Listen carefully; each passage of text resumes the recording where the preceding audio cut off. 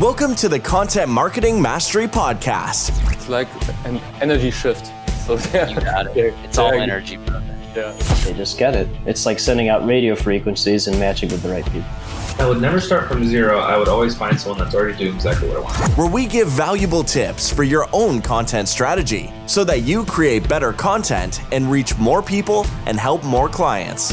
Yukkup, the host of this podcast, interviews thought leaders within the content marketing and PR scene and supports you with key learnings for your business. Now, enjoy the podcast episode.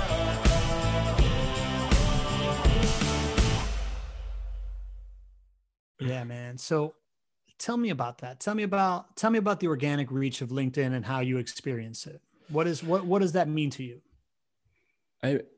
2 weeks ago or last week, I had from my video post. So I'm posting little video snippets like you're doing from maybe this interview. We're going to create 1 or 2 minute video snippets, and I'm posting it with a headline, with a brand logo, with subtitles, and people coming to me and asking me questions about content.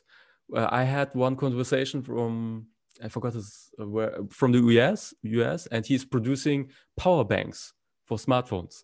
And he said, well, I'm not that good in this content thing. And all of a sudden, people are coming to you. And because the organic reach is today on LinkedIn, like Facebook in the year 2012, 2013. So you're posting something and you're reaching a lot of people who you never heard before. So people are coming to you. That's the cool thing when a platform is new and the organic reach is high. And that's happening at the moment on LinkedIn. Is there anything that you do that increases the organic reach? Like what's your, do you have any kind of like strategy to do that? Or is it just anything you post is doing well right now? So LinkedIn Live, since 2 weeks, you have with LinkedIn Live, it's not like on Facebook that you just can start. You have to apply on LinkedIn, and you have to submit why do you want this LinkedIn Live channel.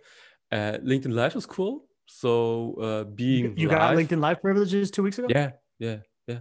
Oh man, I gotta apply, man. I gotta get that. Yeah. I tested it. You should definitely. So, and if they don't answer first time, it's totally normal. So I sent it twice. So the first time, I think it was October last year, November something, and I didn't get any answer. And I said, well, I sent this a couple of months ago. Nothing happened. And I just sent it again. And then within 1 day or 2 days, I got an answer. The important thing is that you have to list why do you want LinkedIn Live?